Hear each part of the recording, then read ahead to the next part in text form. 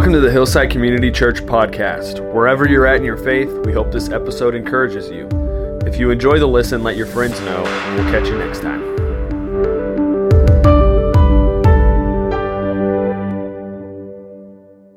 So we're looking at the Sermon on the Mount, Jesus' invitation and explanation of what it means to live under God's rule.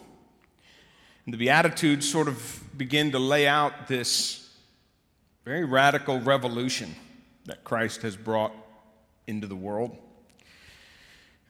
which has made available God's care and God's rule.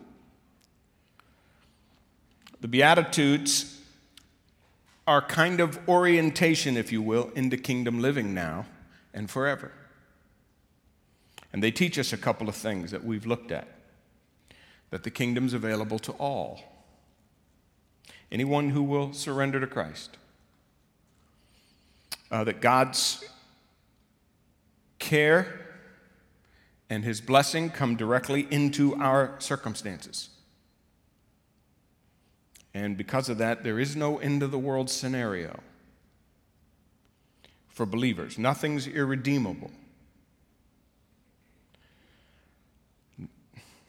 No ultimate harm can come to anyone who knows Him.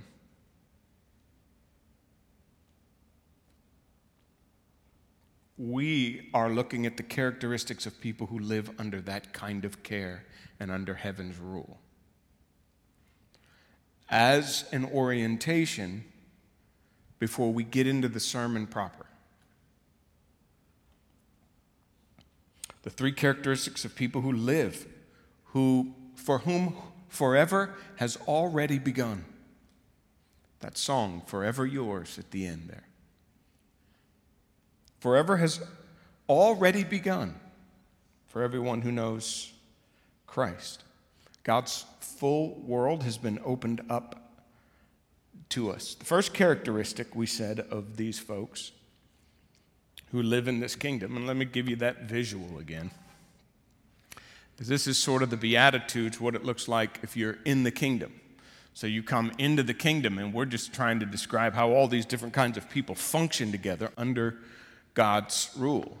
The first characteristic we said was we're dependent on spiritual resources for our existence.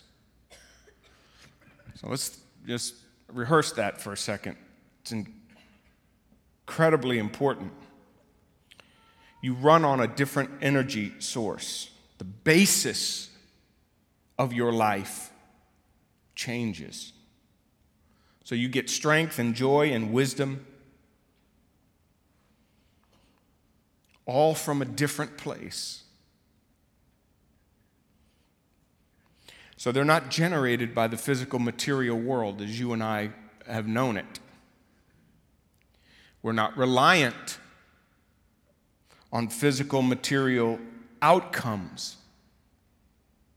This is an incredible truth to swallow, to really believe that your whole life's not based on the reality of this world. Now, what that means is, for people who live out of this resource, they're freed from the protection of their earthly existence. It doesn't determine everything for them. You know what that really means? You stop living on the edge of your seat wondering if God's going to give you the things you want. Just take that in for a second. Because every day it just feels like you can get into a rut where you're just going, and I hope it all happens today. I hope it all happens today. I hope it all happens today. I hope it all comes together today. I hope it all happens today. And you sort of live your life on the anxious edge of a seat. And all you can see about God is hoping He comes through for you. Because you need this world to work. And people who are in the kingdom That's not their ultimate basis for living.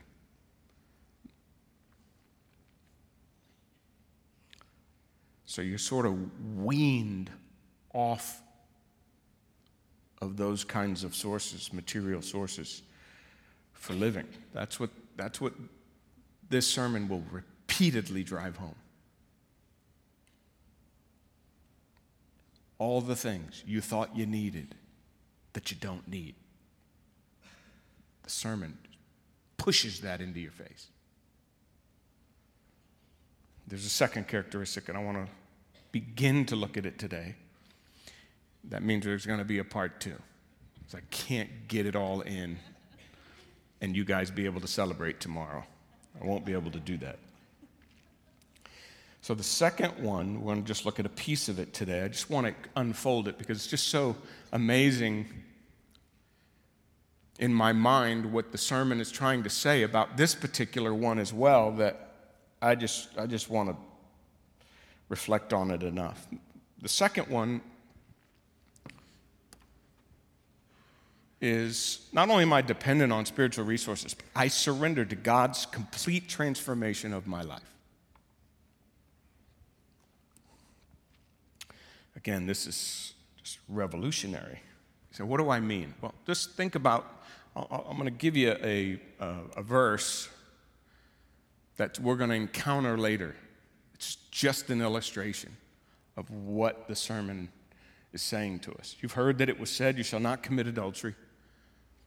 But I say to you that everyone who looks at a woman with lustful intent has already committed adultery with her in his head. And when I draw this out, I think to myself, okay, so externally I can commit adultery. But Jesus is driving deeper to some other place in my heart to look at this issue. Now, just that visual alone, just that reality means some things. To God, character and transformation are, listen, first and foremost, an internal thing. They're not external. This is incredibly difficult to keep straight for those of us who get into the kingdom.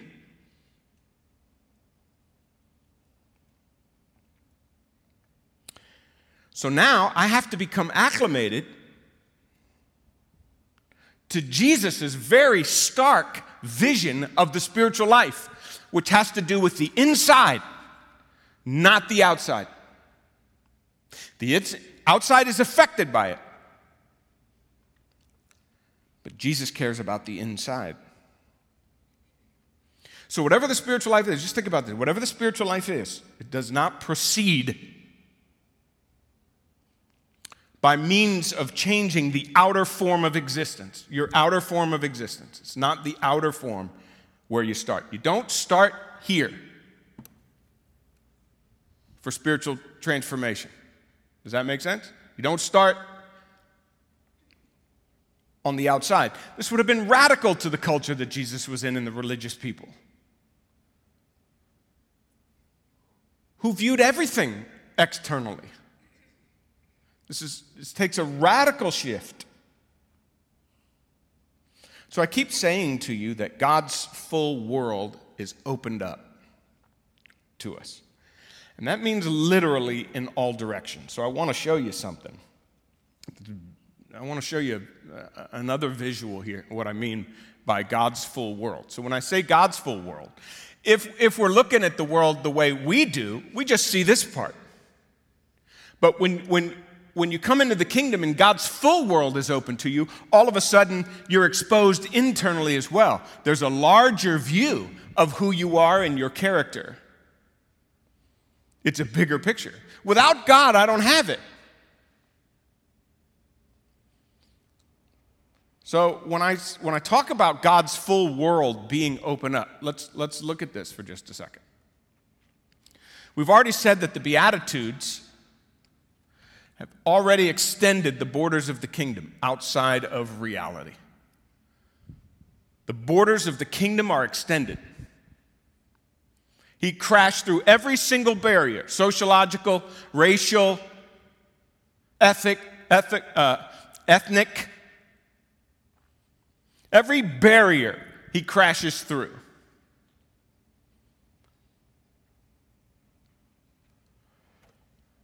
And then what does he say in 5:20?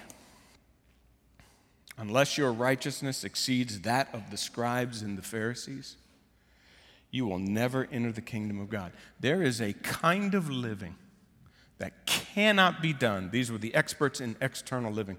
There is a kind of living that cannot be done only on the outside. Which means he takes our standard, which we set here, and he crashes through that as well. When I say God's full world is opened up to us, it's wide open. He crashes through our external barriers. And what does he do here? He actually goes this direction and smashes all the way down to our hearts.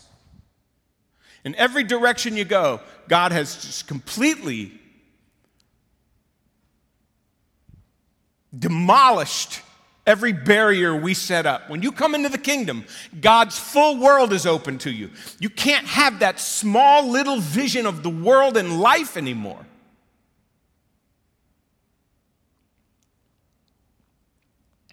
It's broader now. It's higher.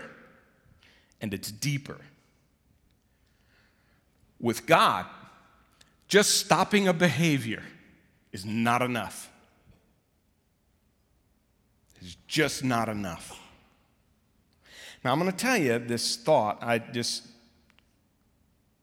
sat in my office this week thinking about it, and a text came to my mind. I want us to see it. This is Ephesians 3. It's an incredible text that ends the first half of the book. Paul prays. He's praying in verses 14 and 15. And what he prays is that, according to the riches of his glory, he may grant you to be strengthened with power through his Spirit in the inner being, so that Christ may dwell in your hearts, so that you be rooted and grounded in love. So you have the strength to comprehend with all the saints what is the breadth and length and height and depth, and to know the love of Christ that surpasses knowledge, that you may be filled with all the fullness of God. And now to him who's able to do far more abundantly than all that we ask or think, according to the power that works within us. There's a couple of incredible thoughts here in light of God's full world being opened up.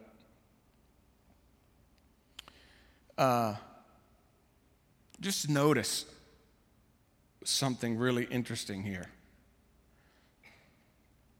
He wants you to try to comprehend. So this is a very intense prayer he's praying. And what he's trying to say is there are some dynamics of the kingdom that you're not going to be able to easily grasp. You're going to really have to think hard about what is the breadth, length, height, and depth. This is the dimensions of the kingdom. And what's odd about it is it's incomplete. It doesn't give you what that is. The breadth, length, height, and depth of doesn't say. We normally put love in there because right above it, it says you may be rooted and grounded in love. This is a completely different statement.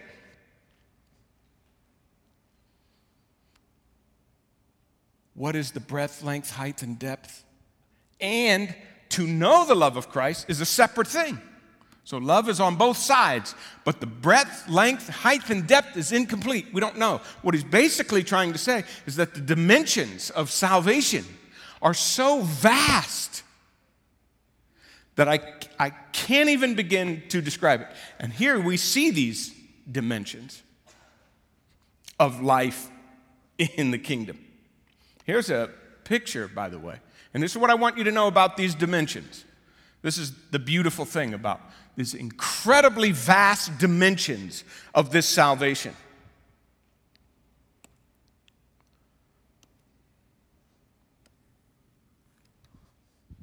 Where's it all happening? Inside. In you. And what do I get? What do I get? Well, let me show you this. This is the whole text. And all I did was circle all the words that give you the power on the inside to be exactly what God wants you to be. Strengthened with power in the inner man. With strength to comprehend. To him who is able to do more than we can ask or think. Where is he doing all that? Where is he doing it? Inside. The inner man. He is able on the inside to look at all these terms. It's really exhausting all the language to try to tell you all the resources available to you on the inside to become the person that God wants you to become. So you have this power dynamic, this incredible dimensions of faith inside.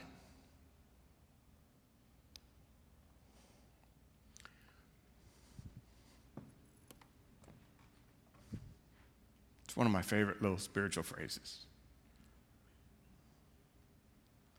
You want to experience the vastness? You don't need Bezos and Musk.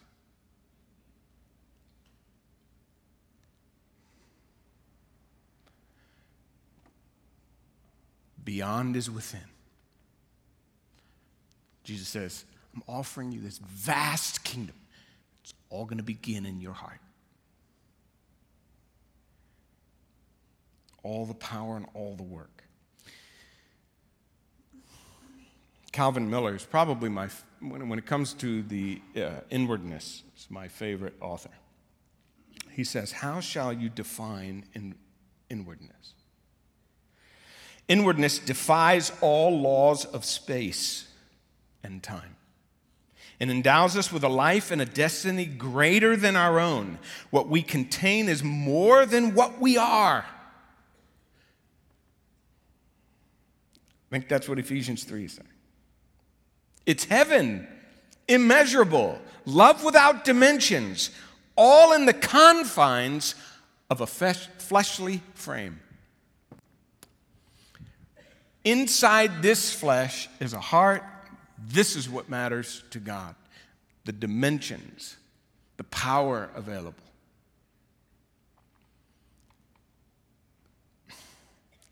It made me think this week.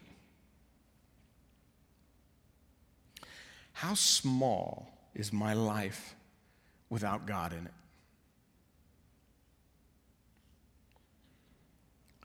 Sin has a way of reducing reality, life, personhood. It reduces you, shrinks you. You shrivel. You're shrink-wrapped. It's a compressed life. Restricted. Restricted by self-focus. Demanding, self-righteous, judgmental, superficial. Life without God is a very small world, a tiny world. It's not free at all. It's not healthy. It's self-destructive. Your world shrinks, and you're the biggest person in it when it's all about you. But when God comes into your life, it just opens everything up. How I see myself, how I see other people.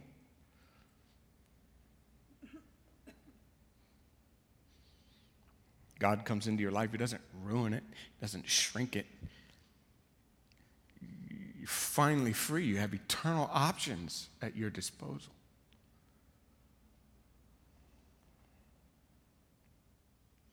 So the lids are gone everywhere, and this thing that God has broadened for anyone to come into completely raised the standard on, he has driven into our hearts in order to change it. So if beyond is within, if God's vast world is available to me from the inside, if beyond is within,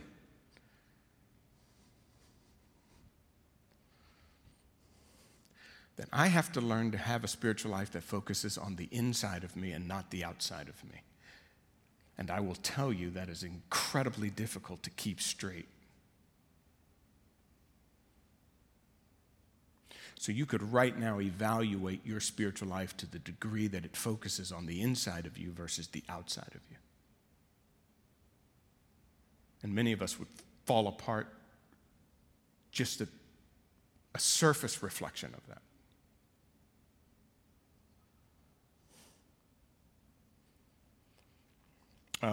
This is the reason why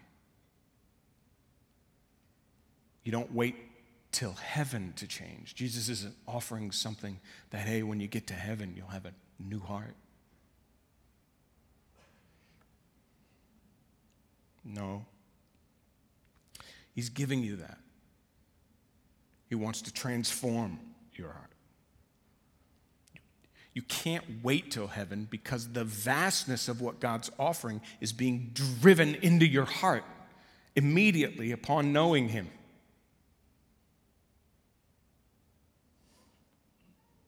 All the resources have become available to you now in this life to begin becoming the person you will one day become.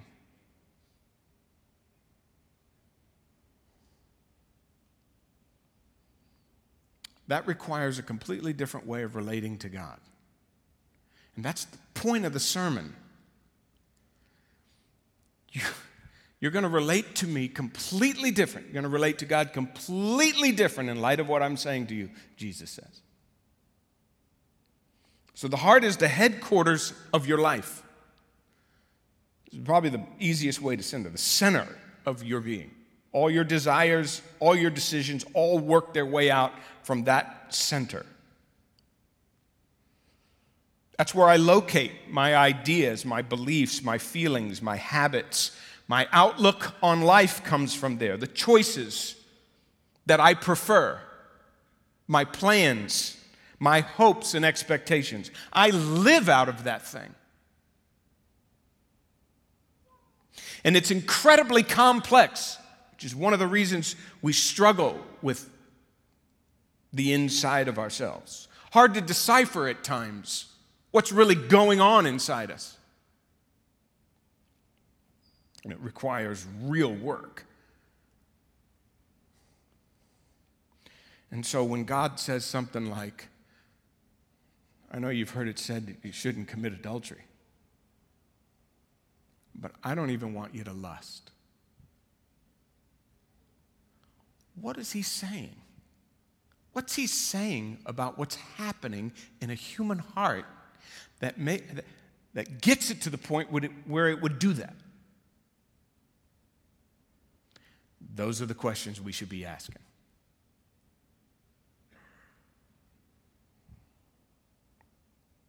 Because the beginning of all sexual sins start there. When I consider that, it's kind of startling that the seeds of all sin I carry around with me.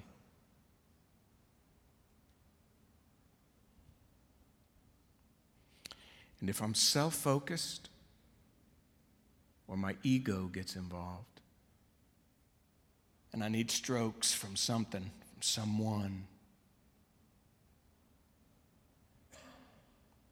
I'm willing to use a person. Use a person. And in our culture, we're seeing the abuse of people because of those kinds of desires. And people become objects. And again, my world has shrunk, where I'm the biggest person in it. All I do is take. It's that kind of person that cannot feel at home in the kingdom. And Jesus is saying, it's not the people who don't commit adultery that ought to feel at home in the kingdom. It's the people who don't want to treat people that way at all in any way. It's a completely different perspective. But it's the only hope for humanity. All our hope is to see humanity change. It just doesn't have the spiritual resources to change the inner man. But in the kingdom, you have those resources. Listen, this is what I'm trying to say. And we'll look at this. I want to get as practical as I possibly can, which we'll have to do in the next one. But it's much easier to just read the Bible through in a year and feel spiritual. Isn't it? That's what I'm talking about. If the essence of your spiritual life is reading the Bible through in a year, then you're not getting it. Or going on a mission trip. They're external things. They're good things. They are not the focus of the spiritual life. And that's why Miller says we shrink to step across the threshold to ourselves. That's one of the things Jesus opens up to us. And you know what you got to have, as it just hits me right now, you know what you got to have to be willing to face what's inside you? Well, you got to have Christ. You got to have that kind of love. You got to have a kind of love that when you get in there, the kingdom was so broadened so that you could get in. Who knows what barriers had to be broken just to allow your behind in there. That when you get in there, you go, you can see anything in me you want because you're the one that brought me in here.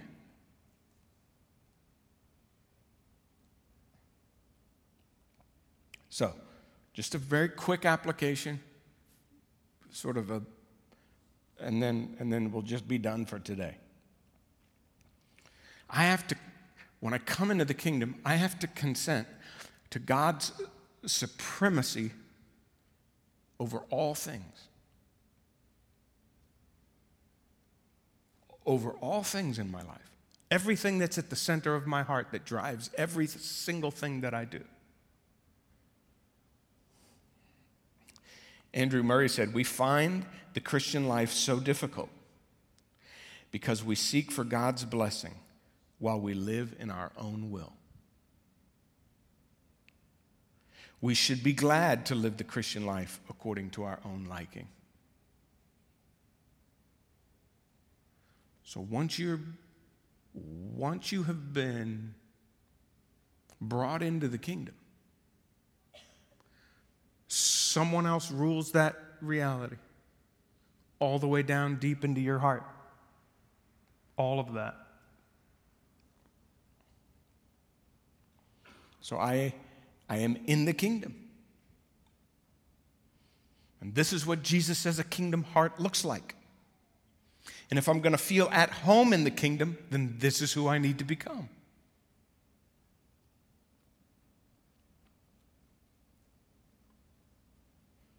And then if this is not your vision, if that's not your vision for yourself and your relationship with God, or you don't believe it, then you'll never be at home in the kingdom.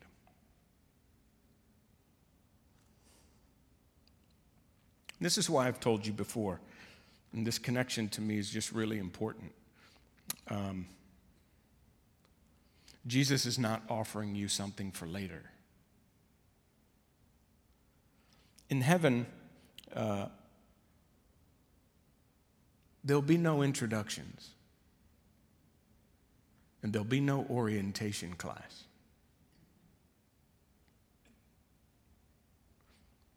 Now, you don't get to heaven and somebody says, oh, I need to introduce you to God.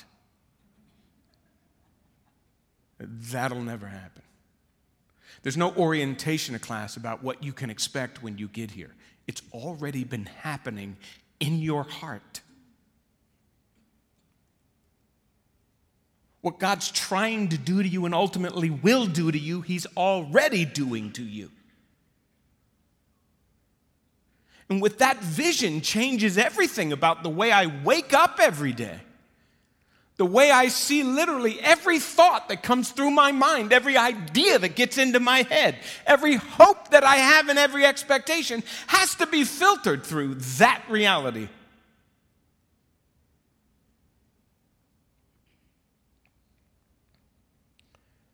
Heaven will not feel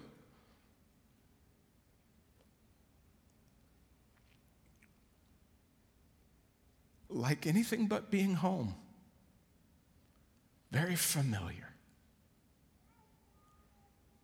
Familiar with all of it. The vastness, the height, the breadth, the depth, the length. It won't freak us out because we've already been seeing it.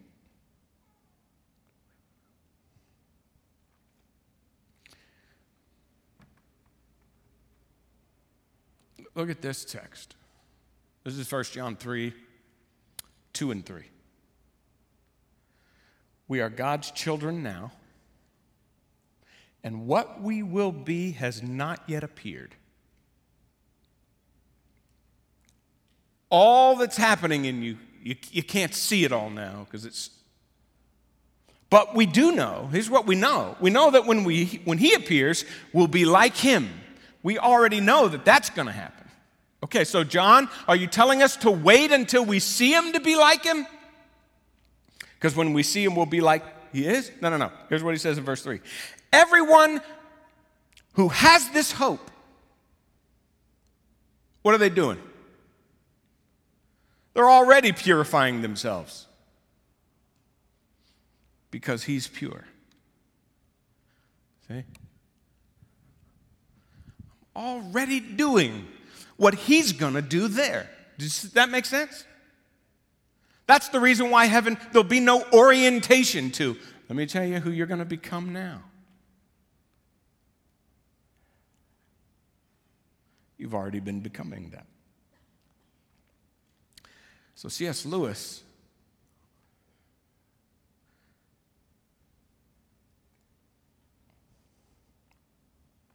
believed that heaven has a character, a certain character to it. That unless Christ is being formed in you, you just won't be suited for it. This is why in his book, The Great Divorce, which is sort of a made-up version of what happens in eternity. And in the story, people who live in hell are able to get on a bus and visit heaven. So he crashes through some theology to make a visual. And so if you are in hell, you're considered a ghost because there's no substance to your life. Remember, we've talked about heaven, an eternal quality of life, an eternal substance. So people who make it to heaven are in a more real reality. It's because they're made of a substance that is more suited to that real reality. Heaven is so real that if you're not of a certain kind of substance, you can't survive in it. And that's what happens to these ghosts. They get there and they can't even walk on the lawn of heaven because the grass is too much for their feet. They don't have the substance to handle it. Everything's too much for them. It's a remarkable image. And there's one particular moment where a ghost makes it to the heaven's door. He arrives at paradise, and when he gets there, he has this lizard on his chest. I've always pictured it as an iguana. because they were all over in Florida. And but lizards aren't welcome in the New Eden. You can't bring them in. And this ghost has to take this lizard off, throw it down and stomp it, kill it before he can go in, to demonstrate that his heart is suited for heaven. And he's got a real dilemma on his hands. He wants to get in there, but this lizard's been an intimate friend all his life. How could he give up his fondest preoccupation, his dearest companion? And when Miller reflects on this, he said, what fascinates me most is what Lewis doesn't say about the lizard.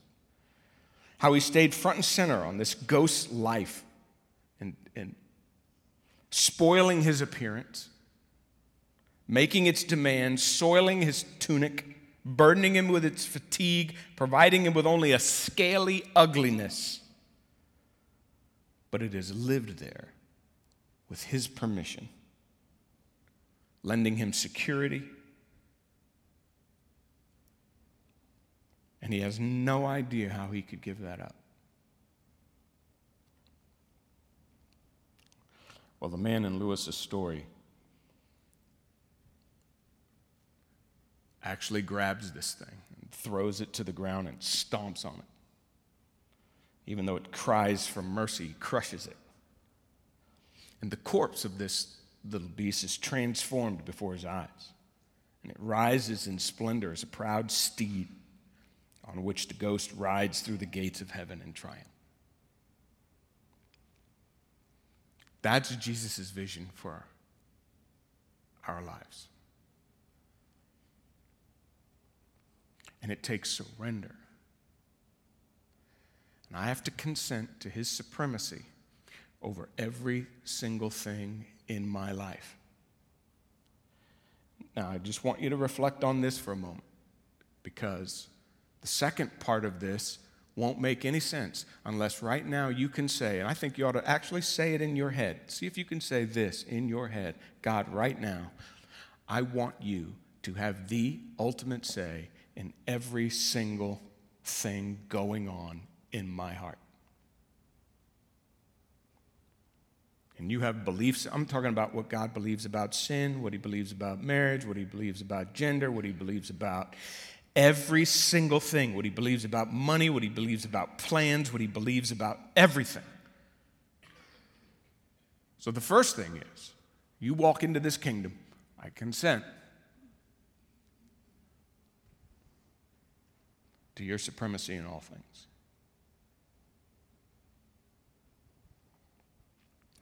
Bow your heads. See if you can say that right now. Lord, right now,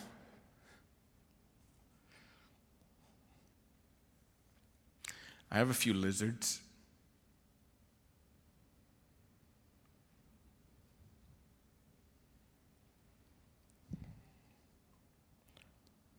Some of these things I can't even imagine living without.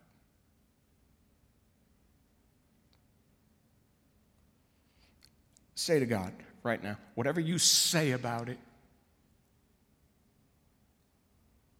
is what I want. It's what I want to believe. Whatever you say about it,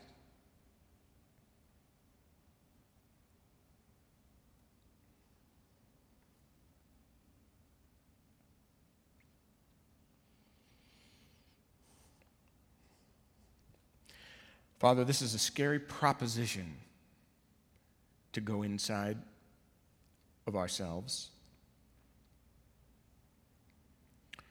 There are many things in there we don't even want to see. But if your full world has been opened to us, if you're being honest about what you say about the kingdom, I have the freedom to roam there, knowing fully I'm loved by you no matter what's found, and that the resources will be available to me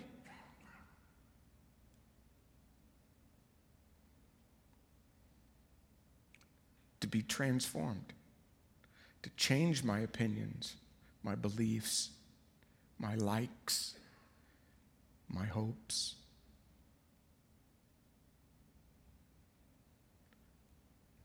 And that I won't be alone when I give them up.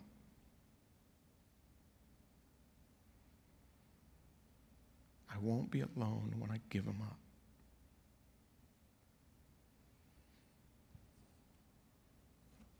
So this morning, Lord, we renew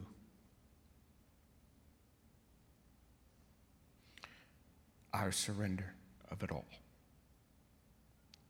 In Jesus' name, amen. Yeah, I knew I wouldn't have time to give you part 2 to this. But I am so excited about what God is showing us through this sermon. So, 2 things you're going home with today. Number 1, if I'm not focused on the inside, I'm turned around in the kingdom. And the second thing is, have I really said that I will not hold on to anything if God tells me to let it go? Those are your first 2 things. And if you don't cross those 2 bridges, if you don't get to that 2 realities, then the next one's not going to be helpful. So